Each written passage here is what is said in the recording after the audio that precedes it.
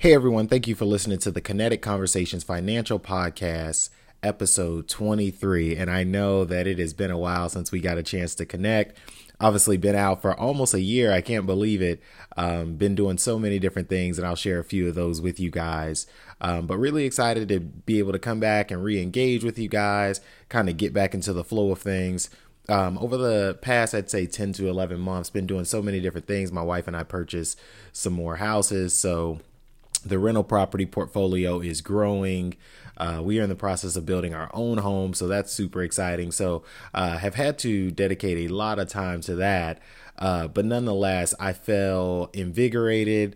I feel vibrant again, just being able to come back and share different insights and provocative conversations that I think will ultimately help not only you guys, but most importantly myself. I do this as kind of like a electronic journal to kind of highlight different dogmas and philosophies that I'm kind of tussling with or thinking about, or things that I ultimately have already, just grown to accept and that I use in my day-to-day life. But those are a few things that are happening. Obviously, we're going to get back more on a consistent cadence. I'm going to bring some more guests on, just other ways that we can, like I said, have really thought-provoking conversations around finances, around the world at large, around communities. And we want to look at it at a macro and a micro level. And it'll be, sometimes the conversations may be a little bit more granular or specific to, a specific subset, or it may be something a little bit more holistic where we're just kind of talking about, ending world hunger or all of the different things that we deal with in this crazy life that we lead. But super excited to be back with you guys to discuss, obviously, finances. You guys know that I believe that financial literacy is the fulcrum and the ultimate impetus to success. And so that's why I've tried to keep this podcast going. Obviously took a little bit of a break, as I highlighted previously, but I personally care about the mindset as it pertains to millennials, because that's the age group, and younger, hopefully the generation even under millennials, Gen Z, are also starting to really care about finances. But obviously, they have time. But as a millennial right here at the ripe age of 30, that's something that I'm really particularly heartened about, is the state of financial literacy and efficacy in the world and, communities at large. So today is going to be kind of a unique conversation. A lot has happened. Somebody who I look at as a mentor and someone that I have learned a great deal from, on just how I feel like to be a man of value, a man of reason, a man of substance, was taken from us in the physical form. But his passing is actually why I felt this desire to want to make sure that I'm doing everything that I possibly can to continue to perpetuate the message of sustainable growth, the message of continuing to evolve, just making sure that I go out of my way to really push forward and continue that message. And so I'm really, really excited about today's episode. And without further ado, we'll go ahead and get into it. So in episode 23, I have entitled it, Why You Can't Afford to Be Careless. And I'm sure on the outset, you may say, what does carelessness really have to do with finances? And I hope to kind of elucidate and make that a little bit more clear throughout this episode. So I derived the concept, actually, my favorite probably movie or movies in the universe is The Godfather, Godfather 1 and Godfather 2 in particular. And if you've had the opportunity to watch Godfather, the first one, Vito Corleone, who is then the Don and the leader, he kind of starts to get older, and he is about to turn over the operation to his son. Excuse me, his son Michael. And in the movie, he tells his son, as they're sitting in the backyard, he says, "I spent my entire life trying not to be careless. Women and children can afford to be careless, but not men." And I think that this is really important, because I think it's no secret that we just happen to live in a world now, it seems, of carelessness and apathy.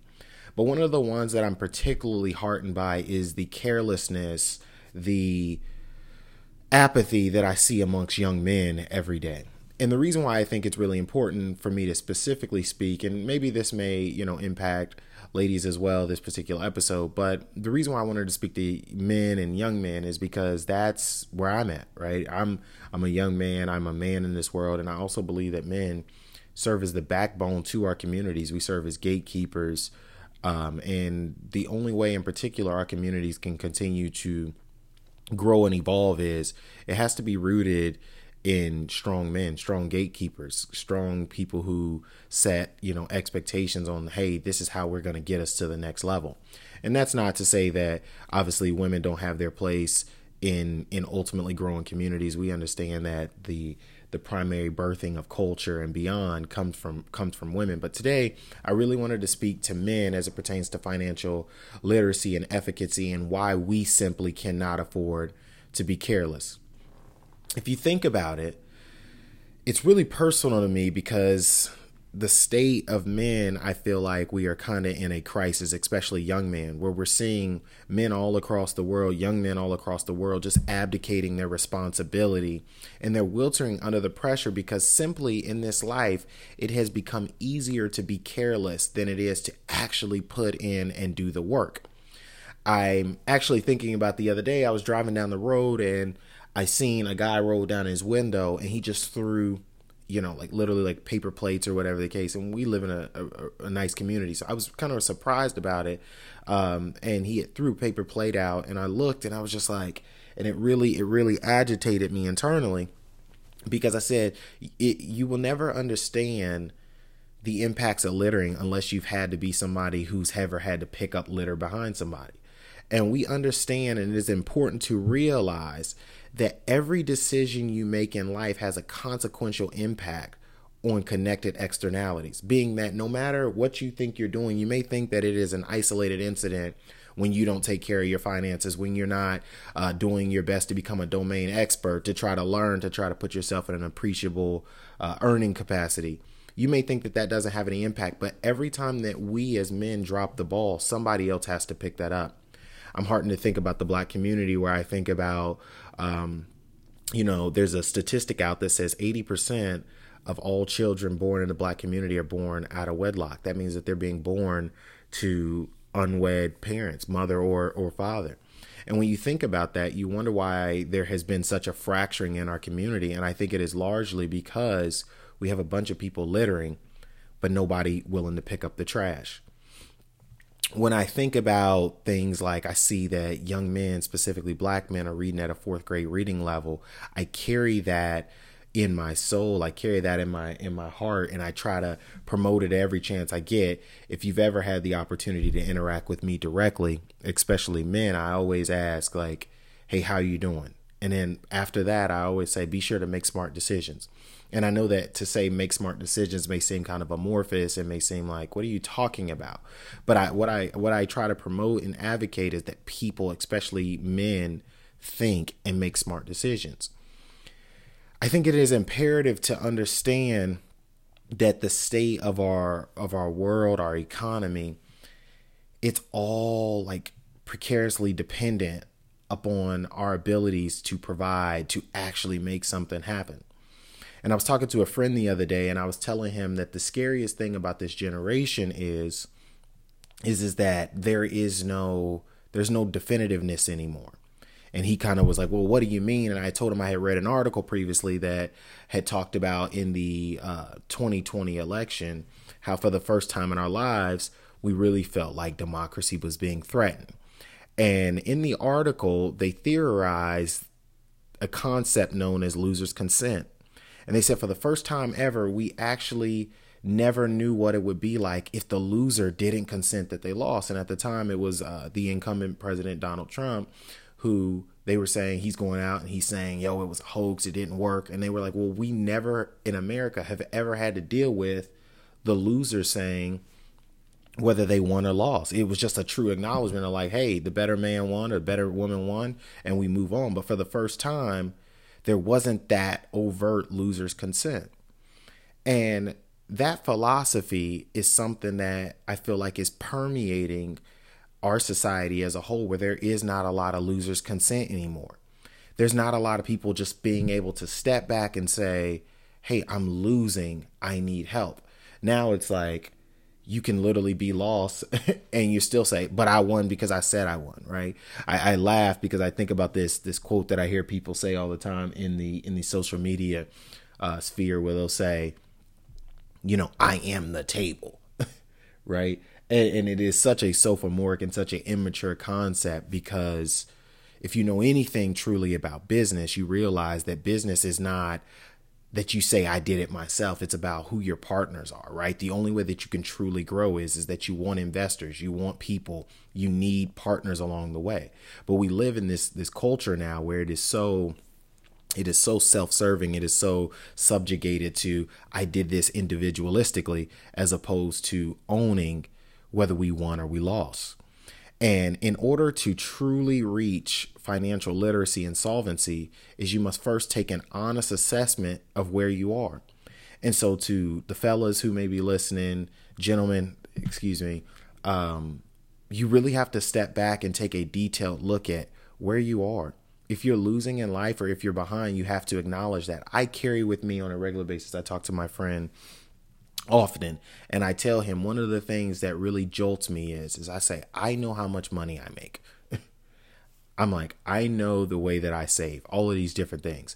And I say, if I'm terrified and I don't even have children yet, I'm in a much better financial state than most people. I say, if I'm in that situation and I'm terrified, what is going on with the people around, right? I see people who make a fraction of what I make, and they're just kind of walking around real careless and insouciant. And today, that's why I wanted to have this particular topic about why you cannot afford to be careless. You can't afford to be apathetic. You can't afford to continue to shirk the responsibility. It's like the aforementioned scenario that I had already spoken about, which is littering, right? Is that you can't continue to litter and understand that, hey, somebody has to come up and clean behind you. And it is now time for the onus to be laid at our feet to say, hey, we're going to make this better. We're going to fix it. In our world, and specifically our community, and I mean the Black community, we're in crisis mode pertaining to finances and literacy. I was reading a recent article in the Washington Post that said in 1968, a typical middle-class Black household had $6,674 in wealth, compared to $70,786 for the typical middle-class white household. According to a data set from the Survey of Consumer Finance, and they adjusted it for inflation, that even in 2016, the typical middle-class Black household had $13,000 in wealth versus $149,000 in white households. And that was an even larger gap as it pertains to percentage terms.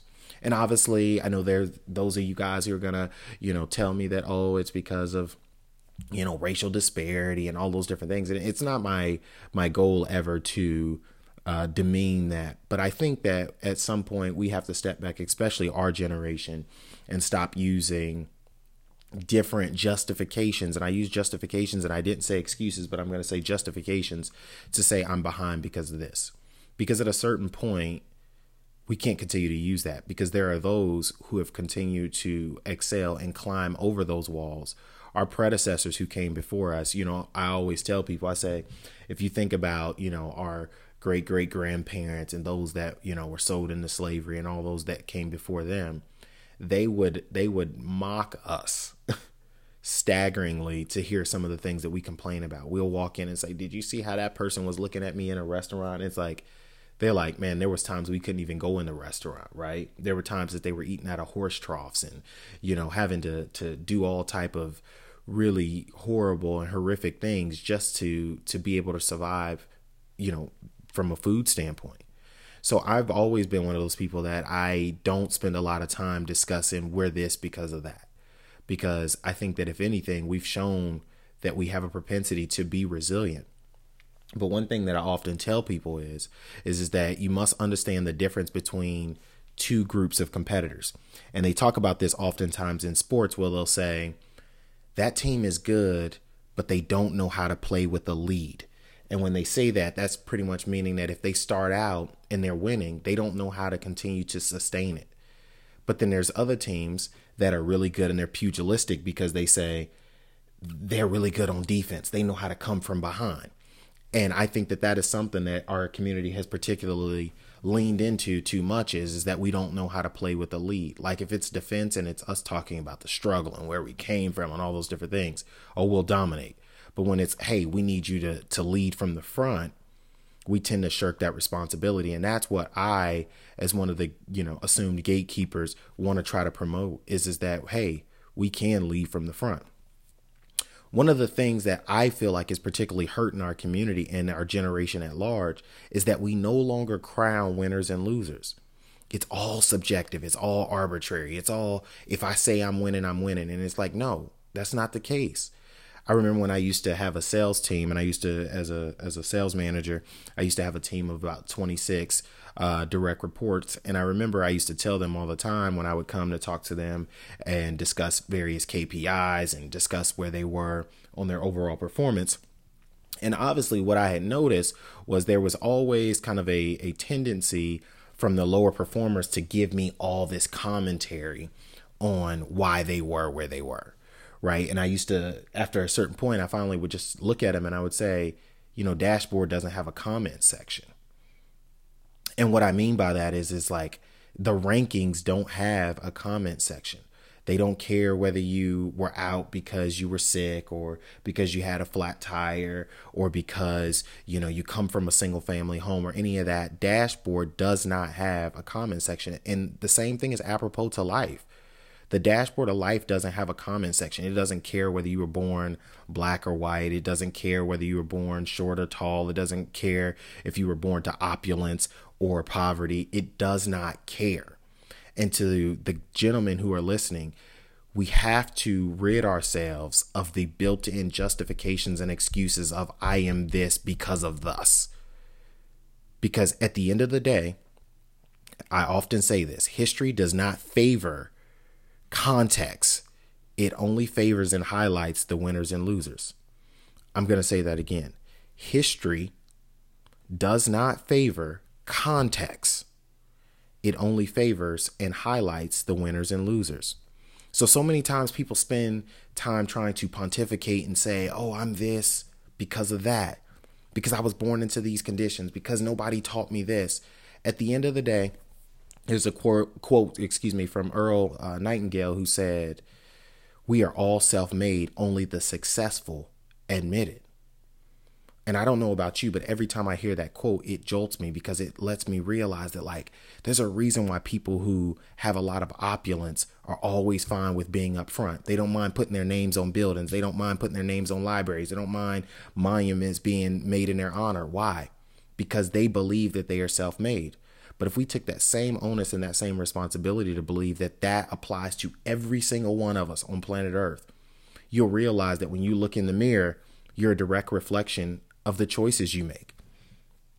You'll realize that when you look in your driveway, you're a direct reflection of the choices you make. Obviously, I'm not saying that you have to drive a certain kind of vehicle, but if there's something about your life that you do not like, you are a direct reflection of that. And that is so jolting to realize that we are largely the perpetuators of our own greatness or our own decline. And so you must lean into that and stop using justifications and excuses to say, I'm this because of that. Because I said history doesn't favor context. You could say, oh, I was winning, but this happened to me. I was down, or I could have been this, but we've all dealt with those hometown heroes along the way where they tell you, oh, I was going to go to the NBA if I didn't tear my Achilles, or, oh, I would have been this star quarterback if I didn't throw out my rotator cuff. At the end of the day, the only ones we remember are the winners and the losers. Did you make it or did you not? And so to the gentlemen and the ladies that may be listening, I want you to step back today and say, do you want to be a winner or a loser? At the end of the day, do you want to be remembered as somebody who made stuff happen or somebody who just said, oh, I could have if I didn't run into these different preclusions, if I didn't run into these particular challenges? The obstacle's the way, so you have to overcome. There was a kind of a think tank that took place in 1954 And it was the introduction of a concept. It became a book, and now it's on YouTube. And if you ever get a chance to watch it, it's actually really thought provoking. But it was entitled "How to Sell to the Negro," and I'm going to use that word kind of interchangeable with men, right? So, and maybe they may help ladies, but particular, I'm talking to the guys today on how to sell to the Negro, or how to sell to the man. And it speaks to the vices and the pitfalls and the strengths of the Black community. In that particular, dialogue, they enumerated 12 things that they believe must be done to succeed. And this was in 1954, and it kind of highlighted, some of the things that make us great, some of the reasons why we're able to be one of the more larger consumer groups. But what I want to ultimately shift is I want us to remove a lot of the weight that we place in being really great consumers. And I want us to actually be the ones creating the consumer goods. And that is my ultimate goal is I want us to shift more to ownership as opposed to us buying things, but never owning things. And one of the things that they said, and I'll kind of highlight a few that stood out to me, was it says that you must learn to put first things first. And the first things are education, development of character traits, a trade, and home ownership. Now, naturally, when you hear education, we lean into that and say, oh, yeah, we're all going to college. That's not what they mean by education. Education is that you are learning something, that you are doing something that is didactic, something that is tutorial, something that is ultimately making you better, that is an appreciable asset that you can take out into the workplace, into the world, and charge a premium for it because you're that good at it. A trade, they already said that. Home ownership. I didn't take the time today, but if you look at the statistics around home ownership, it is staggering. And so when I was very early in my 20s, I said, I'm going to own real estate. And I obviously still work a salary job, but in the side, my wife and I own real estate. And one of the reasons why I've been approached for, being able to sell it for nearly double of what I purchased the properties for 2 years ago. And I always say that I'm not going to sell it is because I want to hold on to it long enough that my children can then have it and they can make a determination. But I want to have something that is physically able to be passed down. So home ownership is vitally important to the overall growth of wealth and success. The other thing it says was you must stop expecting God and others to do what he can do for himself. Stop looking around saying, I can do this if somebody can help me. No, you have to get out and you have to make it happen. You have to be the practitioner of your own good, of the own growth model that you want to follow. Stop looking around waiting for people to do it, right? You can actually become a domain expert. You can actually become better, but you have to do it at your own volition as opposed to looking to others to do it for you. The third one that they said was he must keep himself, his children, and his home clean. He must make the surroundings in which he lives comfortable and attractive. And the older I get, I have really started to lean in, and it's so funny that you actually become your parents, right? When I was young, I used to always wonder, why in the world do people watch the local news and they care about who the mayor is going to be and who's the primary sheriff and all of these different things? I was unsure of it. What is the tax rate and all these things now that you realize make up the community. But one of the things that I realize is that in a lot of these communities, we live in a community, on the onset where our house is being built, where there are HOAs and there are, different just folklores and norms that they have over there. But one of the things that I realize is that in communities like that, there are what they call social contracts, where people are holding the other person accountable, where it's like, hey, I came over and mowed your lawn because we want the overall street to look better. And that same thing has to apply in our communities, where we must actively care about our surroundings. We have to make sure that hey, I don't want litter on the ground. I want this place to be safe. I want it to be clean, because ultimately that is brand identification, right? And we have to improve our overall ethnic image. And the way that we do that is by being stalwart leaders in our communities and beyond. The other thing that it says is that a man must learn to dress more appropriately for work and for leisure. And I'm not going to get into that, but I will tell you this, that you play how you practice, and how you want to be perceived is largely contingent. You know, they say within 3 to 5 seconds, people make a determination on who and what you are, right? Off of just appearance alone. So it's really important to make sure that you understand that your overall presentation is vital to people's perception of you. The other thing is it says that the man must highly be resolved to wipe out mass ignorance. And that's a large impetus on why I am doing this podcast, is because ultimately I hope that it latches on. And I've never done it because I want to be promoting, or I think I'm going to be the next Joe Rogan, or I'm going to get $100 million or anything. No, I just wanted to kind of have this on wax, that like, this is something that you can play in your car on the way to work. And like I said, I don't have all the insights, but I hope that it sparks and it activates and it engages you to say, I want to learn more about a particular thing. So we must highly resolve to wipe out mass ignorance. We can no longer use the plight of ignorance as why we are not succeeding. The other thing is a man must stop charging his failures up to his color, his creed, or beyond, or other people's attitudes or perceptions of him. You can't keep saying, oh, I'm this way because I was born like this, or I was born to this. Take someone like me, born to a single mom, didn't come born from opulence, and I've been able to work my way up, obviously by God's grace, but through hard work and busting my tail. So stop using excuses on why you are where you are. The other thing it says that the man must overcome his bad job habits. And I see this often where people, and I know that it makes for good fodder on social media, but you'll see people say, oh, I'll walk out of my job if my manager asks me to do this, I'll do this. And one of the things that I've been particularly heartened by, I've gotten promoted again since the last time that we got in this role, since I had made the last podcast. And one of the things that I was particularly always happy about is my boss lives in Dallas, Texas, and I live quite a bit of ways away from where she lives. And one of the things that she always tells me is like, she just appreciates that I'm so like docile and receptive to feedback. And one of the things that I realized along the way is like, you'll go a lot further in life if you are just receptive and open to feedback. And so you must overcome bad job habits. Don't be showing up to work late. If you say you're going to be somewhere and you give people your word, be there. Be a stalwart example in the workplace of like, hey, John is a stand-up man.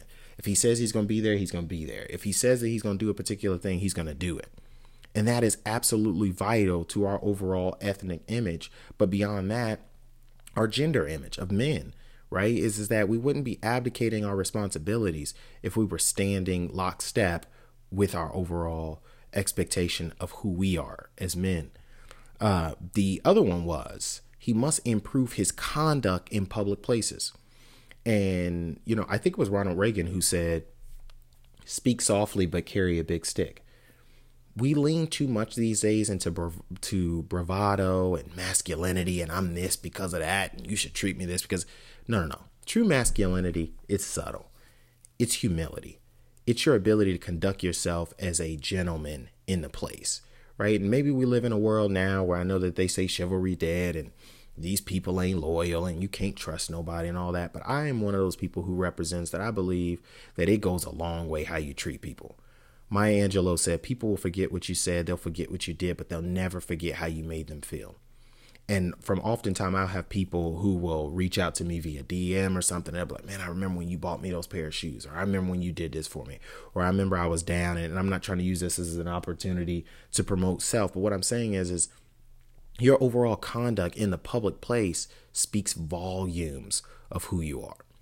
And lastly, it said that the man must learn how to operate a business for people, not only for a specific group of people. And I challenge you to, we gotta start broadening our horizons. It's gotta be beyond just, I own a clothing line, I do this, I do that. And I'm not saying that these little pop-ups and things but we have to really become domain experts. People should be learning about cybersecurity and the cloud and tech and all those. Step back and really become deliberate about what you want.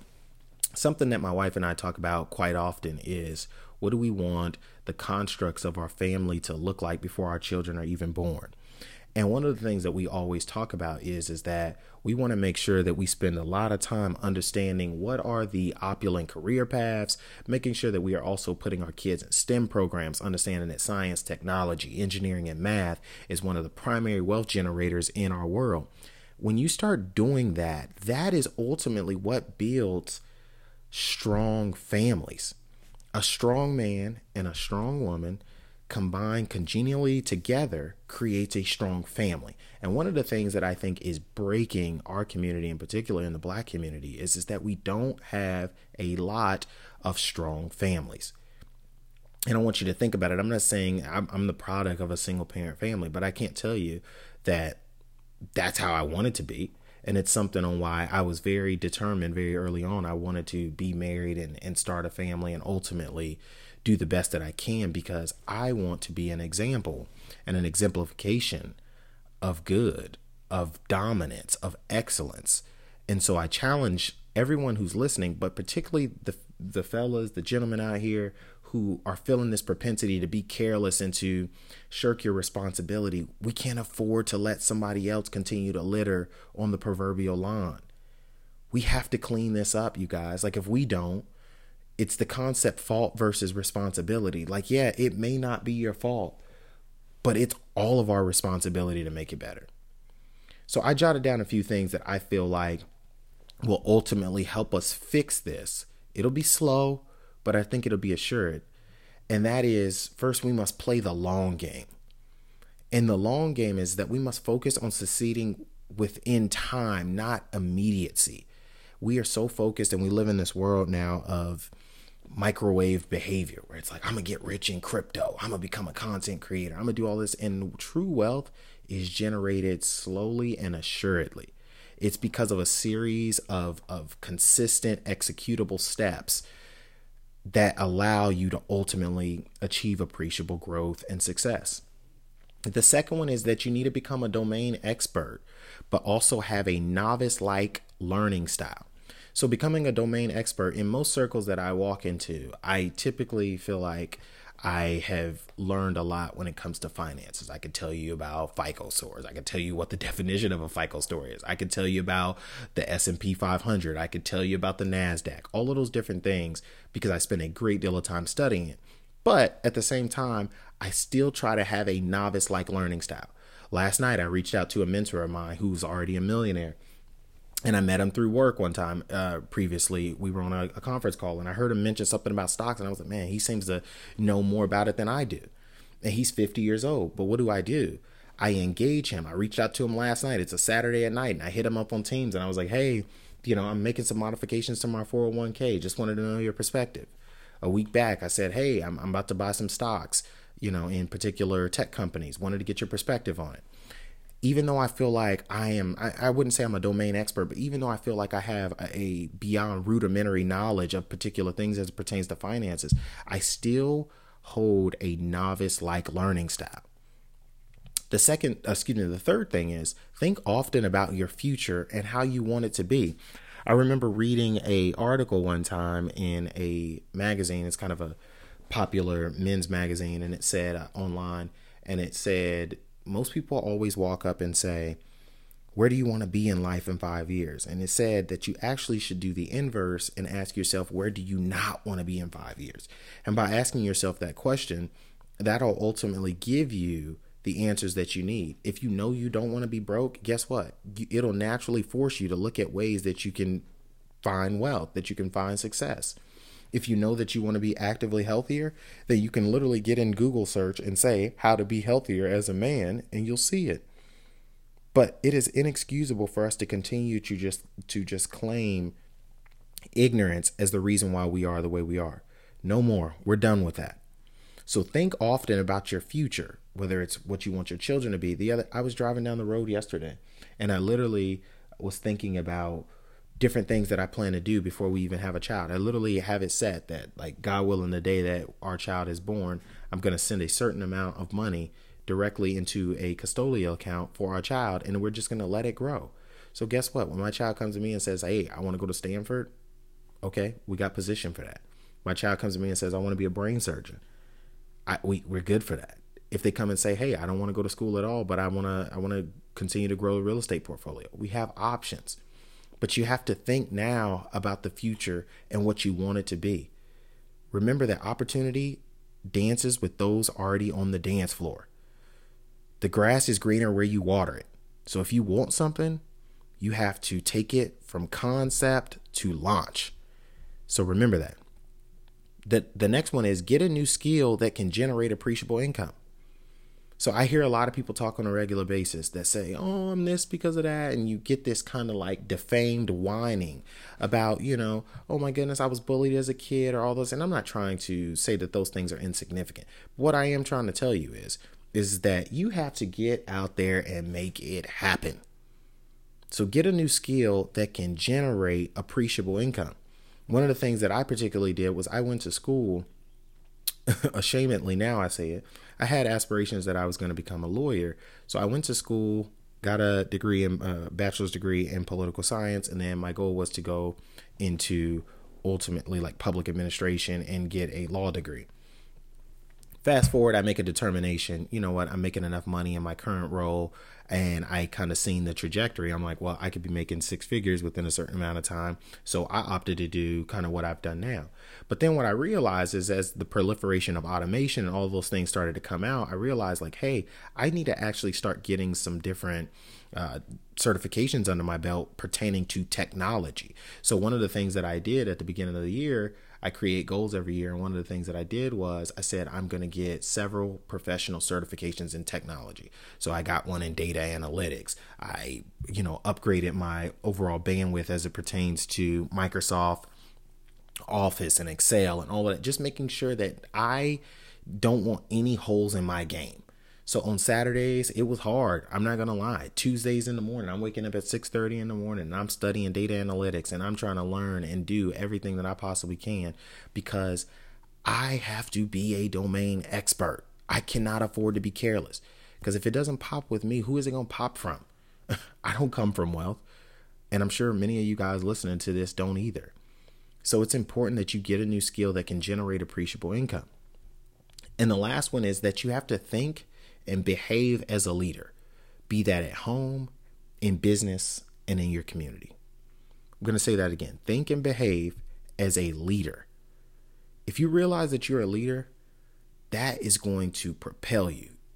The way you dress, the way you speak, all of the different things in your community. You want to be known as a man of honor, a man of dignity, a man of value, a woman of value. You have to behave as a leader. I already try to prepare myself. My goal is that ultimately, within the next 5 to 7 years, I want to be an associate vice president in my company. And I work at a really big company, number one telecommunications company in the world, right? So this isn't small potatoes like, oh, I just want to become a VP at a startup, right? No, so I realize that I already have to practice. Part of the reason why I do this podcast is because ultimately it increases my ability to speak in front of people. It's symbiotic. It's beneficial not only to myself, but to the listeners, hopefully. But at the end of the day, if one person listens to this, if I'm the only audience listening to it, at the end of the day, when they hand me a microphone, God willing, 5 to 7 years from now, and I'm sitting on a stage speaking to a panel of people, I'm articulate. And how did I become articulate? I was honing my skills over here in the dark. I was speaking to you guys. I was ultimately doing that. One of the things that I do in my pastime is I read the dictionary. And the reason why I read the dictionary is because I don't want any holes in my game.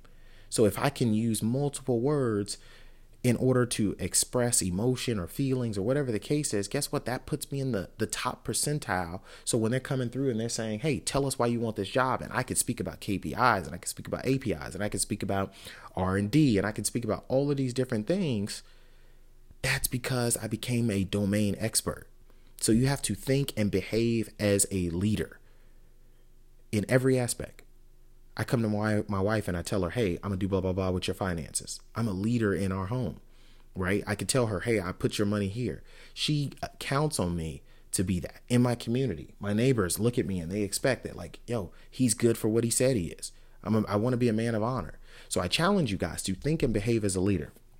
And then in conclusion, it's always been a tradition with the Kinetic Conversations Financial Podcast that I always give a recommended book. So the recommended book this week is going to be Chop Wood and Carry Water by Joshua Metcalf. And this book is phenomenal. It is not long, but it is a book that I think will benefit you guys. It's just about people who are on the grind. It talks to you about the consistency of execution.